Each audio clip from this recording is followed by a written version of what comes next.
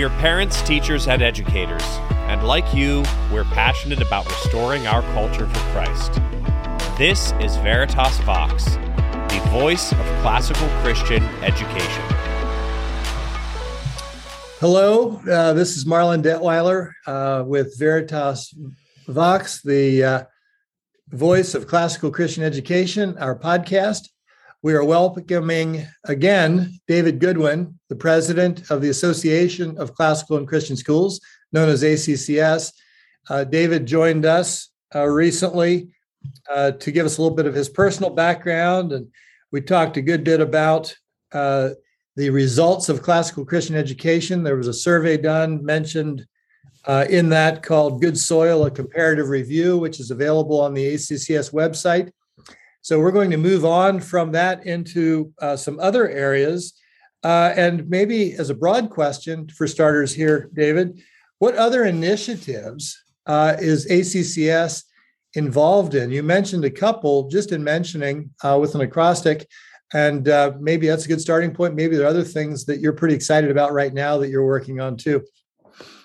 Yeah, well, we have two general divisions within the ACCS. One is Arcade, that was the acrostic you mentioned, the certification accreditation, sort of building the infrastructural elements necessary to make excellent classical Christian education somewhat normative around the country, as much as it is. I mean, one thing I do want to say with that, we are not materialists. We don't want to try and structure some kind of defined and wooden understanding of classical education. There's a whole bunch of different schools within it. It's really a 2,000-year-old plus tradition, so there's a lot of different variants. But if you decide to, I'm happy to lobby for Veritas's model being the one you adopt. Yes. Well, we love Veritas's model. Omnibus is a great system, but there's several others as well. And so we recognize that the 2,000 years of history, there's a lot of people who got involved in education, and various people follow various ones. And so we're kind of the one who's saying, well, that comports with classical philosophy or it does not. And that's kind of our big hat picture with the CADE initiative. The other side of our work is member development and creation and development. So new members. We had a banner year last year. We had 104 new schools start in the ACCS. That's the biggest number we've ever had. That's incredible. By a measure of about 3x. And so where, as you know, for many, many years, Marlon, you and I were out on the street corners trying to tell people how great classical education was. And it just took the events of the last couple of years for people to say, there's got to be an alternative to public education. And now they're all at our door. And so everybody's trying to start schools. So we're very invested in helping schools get started, growing them up. So a school hits a couple of different milestones. When they get to 150 students or so, they're kind of in a critical area where they have to transition over into an institutional kind of school, and that as opposed to like a small family type school. And so we're helping there at that transition point between 150 and 250. And then again, going from 250 into an accredited school. And they don't have to be bigger than 250, but most often schools of 300 to 500 apply for accreditation. So we're trying to carry them through that whole process and help develop those schools. The thing that keeps me up at night is that good soil study, essentially, if you do the math and figure that the people who responded were from 24 to 43, those are alumni of schools that you and I were involved in back in the 90s, right? My nightmare scenario is we lose that heritage. We're obviously, those schools were doing things right, thanks to the grace of our Lord. But going forward, we want to make sure that can be said 20 years from now. Yeah, we talked in our last session about the biggest problem that schools have, mission drift, and it tends to come from the board most frequently. I hadn't thought about it, but the idea of ACCS allowing vision drift in its own constituents and ranks would be equally as devastating, maybe even more so. Yes. Yeah. So those are our two major areas of initiative. We have a third one, which is in the public arena, presenting classical Christian education. Our objective is to right now, when you looked at the Carta study, that we talked about in the last session, I think it's a very good indicator. They didn't naturally land on classical Christian education as a category. They surveyed the other 5 categories, which involved, like I said, homeschools, prep schools, Catholic schools, evangelical schools, public schools. We think we need to be one of those categories on our own, not enveloped in other groups, but the classical Christian category. To do that, we have to get a lot more people aware of what it is, how it works, and why it's important. And so that's been the initiative we've been focusing on the last year or two. Wonderful. Wonderful. I look forward to hearing more about that, because the more that we can help people understand and that it becomes household terminology, the more I believe it becomes an enthusiastically supported philosophy of education. It was life-changing for me back in 1992 when I read Recovering the Lost Tools of Learning. My response was, I got to have this for my kids. And you probably responded similarly, yep. And that's why we were early stages people to be involved. Today, we have a broader group of people, and not everybody comes in with that enthusiasm or from that perspective. And that doesn't make it any less important. And it's a natural part of a growing organization. So I'm glad you're really thinking well about how to do that, at least from how I see things. So I want to, this is kind of an exciting thing. I don't know much about it, so you might have to help me with questions here. But you and Pete Hegseth, a young up-and-comer from Fox News, have written a book together that is coming out in the middle of June this year, 2022. The book is called Battle for the American Mind, Uprooting a Century of Miseducation. What is that book about, and how did it come about? Well, I suppose the latter question is the one that'll get us to the former. So Pete was working on, he does a number of sort of man on the street interviews in cafes around the country as part of his role on Fox and Friends. I see those, and I'm always wanting to see what they're having for breakfast, because he picks some really good places. He does. So he was at one not far from one of our schools down in North Carolina, and a parent came up to him and said, "Hey, if you really want a solution to this problem that we're facing, you should go talk to Dave Goodwin at ACCS." And so eventually he made his way to me, and we started talking.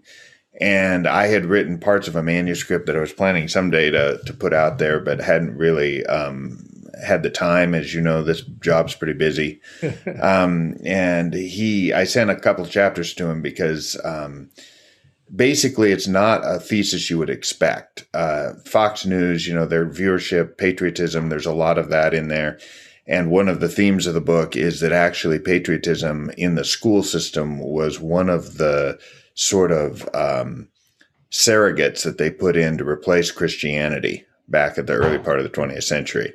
And that it really didn't have as strong of origins as maybe people think it does in terms of why it's valuable. So that was a provocative thought to Pete. So I sent him the chapter that defended that position, and he was convinced. And he said, "We got to tell this story. We got to get it out there." So he championed it at Fox. We did a 5-part documentary that I could never have, obviously we in the business could never have afforded to do something this high quality. It's got a cast of amazing people, from Newt Gingrich to Victor Davis Hanson to Michael Knowles, and, just a whole good group of folks talking about classical Christian education ultimately. And so we wrote Can you tell us the name of that documentary series so that we can know it? People can go find it. Yeah, it's called The Miseducation of America, and it's on Fox Nation, which you can get a 3-month complimentary subscription to with the password Classroom. So that's the inside scoop for you here. There's also a webpage for it if you want to learn more about it, miseducationofamerica.org. you can go there and see more about the show. But it's only available on Fox Nation, understandably, since they paid to produce it. But I've gotten a ton of good feedback. And the thing about the documentary is it's 5 30-minute segments. They're dealing with a lot of interviews. So it's sort of what you might call inspired by the book, but it isn't really parallel with the book. The book makes a lot of surprising claims that a lot of people aren't ready for, and then they see it and go, "Oh, wow! I didn't know that's why this happened." In the documentary, there's a scene about the Pledge of Allegiance, for example, that will shock many people. And so I'll leave it at that to be a teaser to go out and watch it. I've had it on my list of things to do. I actually talked to Pete a couple weeks ago, and he mentioned it, and I'd known about it from the associate that introduced us. I haven't gotten around to it, but you got me motivated now. Yep. They took all of the juicy stuff from not all, but a few of the juicy things from the book. The book is really an interesting thing. The story of the creation of the book, I was doing some research at one point on the concept of paideia, which isn't a household word. A lot of people don't know about it, and I won't go into it here. But I ran across a book by a Columbia professor that had won a Pulitzer Prize explaining the history of American education. The guy's name was Lawrence Kremen. And he had a thesis that was pretty solidly defended in 3 volumes of several thousand pages. So I basically continued that research. The last book was published in the 80s, so it was a little older. So I continued it through, filled in around it, took a Christian perspective of it. He was a secular historian. And its basic thesis was that the progressives set out around the turn of the century to captivate the American paideia, to own the American paideia, which effectively shapes and directs the whole culture and the government. So that is a pretty interesting and provocative thesis. So HarperCollins picked it up with Pete as the primary author and me as the kind of behind the scenes guy pumping the information into it. So that's the story in the book. It has about 3 parts. It starts with what's called the 16,000 hour war, which for those who may wonder where the number comes from, that's the number of hours most kids spend in school from K to 12. Interesting. Okay. And it deals with cultural Marxism in the schools, which is a popular entry point for this kind of thing. It's become very, very popular. The second part is called The Unauthorized History of American Education. And this is the second part of the book. Second part of the book, yeah. And so it goes deeply into what the progressives were doing, and it's pretty shocking. That's what got that the second section of this book is what caught Pete and got him riled up, and he's been talking about it quite a bit. He's got a lot of other people talking about it all across Fox. So, and the third is the solution as big as the problem, and that's where classical Christian education comes in. So it basically prescribes classical Christian education as the solution. And I suppose the overall theme of the book is we all think that the progressives, the common conservative thinks that the progressive move was to indoctrinate children in the schools. But that wasn't their purpose.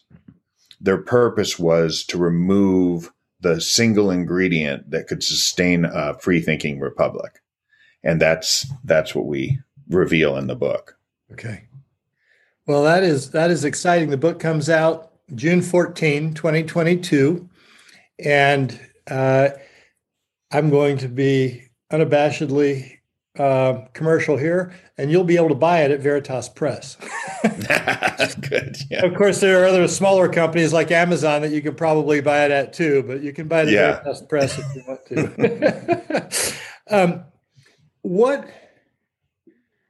to. Dream with me here for just a moment. What would make, in your mind, that book a grand slam in the bottom of the 9th, 7th game of the World Series success?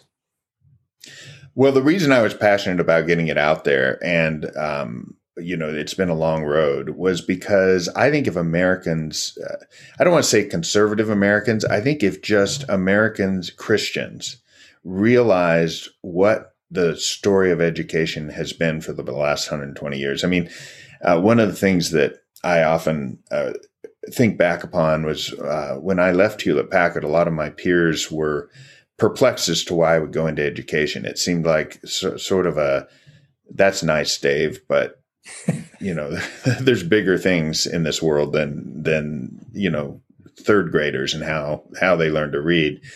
And what you come to realize is really there aren't. There's a reason why the progressives spent so much time and energy getting control of the American education system, K through 12. Yeah. Of course, they've got the collegiate side, but that wasn't their target in 1914 when they started the and assault. Let me say something, just interjecting there for a moment. My observation is clear. It's with significant examples. If you're interested in working at a collegiate level, God bless you. But if you're dealing with kids who came up in a system that was broken, it is simply stated too late. Yeah. That I don't know how to say that any more plainly, but kids who don't have the foundation aren't going to get it in college. If they haven't developed the thinking skills, they can, but they're generally not taught there. It's simply too late if a kid's beyond high school to try and turn things into a robust Christian worldview with all of the content and depth that comes out of a robust classical Christian education. Yeah, and it's been that way longer than we know. I mean, the central theme you see, especially in this book, is that K-12 was their target. And the reason was they already held the colleges. I mean, the colleges went liberal early in the 20th century. So the problem they had was that they didn't control, and their word was the plasticity of the child, meaning that they would arrive at college and they could think well enough that a college professor couldn't tell them something Marxist and get them to believe it. And then slowly over the 20th century, they gutted the American paideia, the Christian paideia, which was the source of this free-thinking citizenry, to the point where colleges could start shaping kids. And you see this in the 1960s, where the radicalization of students in the 1960s was largely on college campuses. And it was because they weren't inoculated with this vaccine, so to speak, of the Christian paideia in K-12 anymore. So as you're now at a point where all the colleges want to do is get fresh meat. They refer to it that way. They love getting fresh meat. Kids they can shape, because the plasticity is entirely in their hands now, because the kids are not trained in they're trained in progressive ideals. So the magnitude of what we're dealing with here. So you asked a very good question. What would be my hope? My prayer for the book is that it would just reset the conversation. One of the things that we say in the documentary is 100 years ago, the progressives knew that education was the key to the control of this country in the future. And if we don't take the same posture on the good side for the Christian side now, we're never going to recover it. There's no amount of politics. There's no amount of there's just no remedy outside of training children up in the way that they should go if we want to change the direction and the tact of this country. That's really well put. The book is called Battle for the American Mind, Uprooting a Century of Miseducation. Pete Hegseth and David Goodwin as the authors, coming out, I believe, June 14, 2022. We look forward to it. I hope it meets the success that you hope for not only your benefit, but for the benefit of our culture, which desperately needs it. Thank you. Changing topics here for a moment. We're going to a new topic. What's your advice for someone interested in starting a school? Well, come to classicalchristian.org and go into the membership startup area. We have a kit you can get that will pretty much get you started on the right path.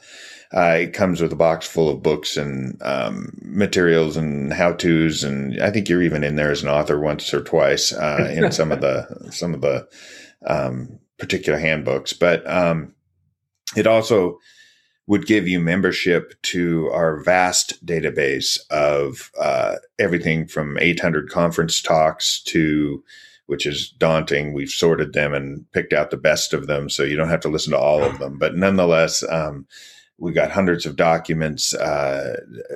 Major schools have given us their core curriculum paths and all the kind of, you can just look. I mean, Marlon, when you and I were doing this, there was only one school in the country people were borrowing stuff from, right? It was Logos in North Idaho. Now we've got dozens of schools helping, and we've got formulated documents that can help you do it. So that's one thing, just in terms of what the ACCS can help with. I think the bigger thing, if you want to start a classical Christian school, there's two things. You got to bathe it in prayer, because you got to start praying early on and pray a lot. And that's first, because second is one of the things you need to pray for is for God to send like-minded folks to join with you. You need probably 3 to 7 families that are really committed to this. And you then spend some time reading through the books, understanding the method, understanding the principles and the ideas, and then start heading down the path. We call it the T-24 program at ACCS, just 24 months before you start through this process. So T-24, but we have a little timeline on there that'll help you go through. Boy, 24 months sounds like a luxury. In 1992, in fact, I can tell you, we had something happen with our two oldest sons at a school, and it caused me to ask some questions. I called up a golf buddy and friend, a name that and many of the people listening will know, R.C. Sproul. And I said, help me think through this. And he, in his way, first said, well, if you think you're going to get a good education for your kids, and at that time we lived in Florida, forget about it. The thing you need to hope for is getting them the least bad education you can. Well, I knew he was baiting me, and I was waiting for the next step. And then he says, I have a book that you need to read. It was Recovering the Lost Tools of Learning, which is a book that I still think is the seminal work for getting people motivated and even on the same page. And so we met on May 26, 1992, to discuss whether or not to start a school. That took about 10 minutes. There were 4 couples there, and the rest of the night was planning the school, because it only took us 10 minutes to decide we were going to do it.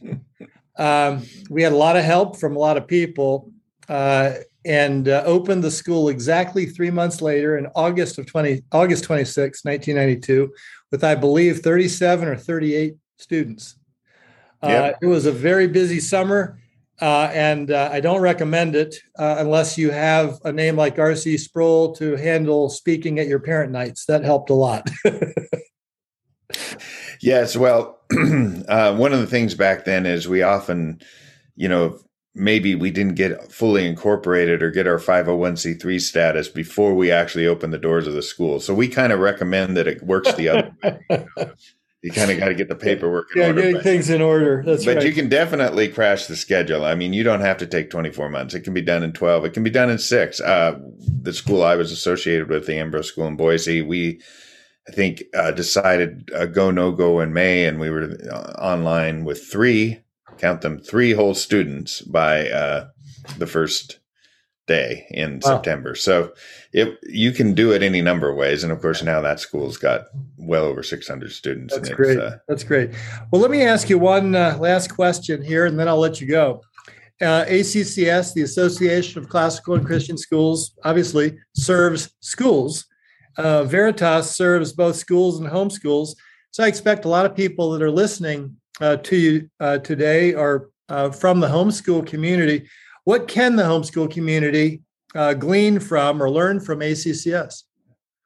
Well, we're fundamentally a schools organization, but that is a pretty loose term. It can extend down quite a ways. So where we choose to define the lower boundary is where you have some kind of a program, whether it's a consortium of parents in a pod school or a full kind of like a shared instructional model where your kids go to school a couple of days a week or whatever. Co-ops. The one delineation for us to serve fully a school is that they have to have a diploma and a program. So homeschool co-ops that don't have a prescribed course of study or a diploma at the end of it don't qualify for membership, but all the others do. And so we have a lot of members in those categories, and we can help members a lot because our database is we've spent hundreds of thousands of dollars building this thing. It's pretty established. I used to be in the tech industry, so this is an area I knew how to do.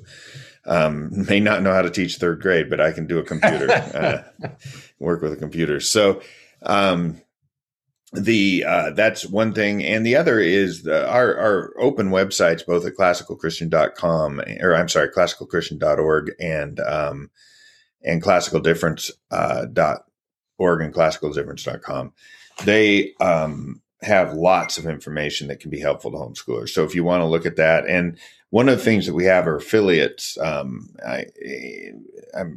pretty sure Veritas is an affiliate, and so homeschoolers can kind of get a traffic direction there as to every potential supplier of curriculum and just sort of the basics of classical Christian education. There's a long form document on what is classical Christian education. There's some resources you can buy. You can buy the Good Soil study if you want. Very good. Very good. Well, I have enjoyed our time over these two sessions. You've been very helpful. The work that you're doing remains as important today as it was when ACCS started more than 25 years ago.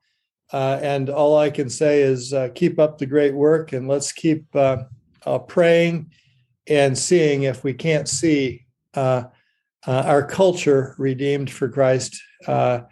It is in desperate need, and more people see it today than did a couple decades ago. That's for sure. Thank you. Thank you. It was a pleasure to be with you, Marlon. All right. Take care.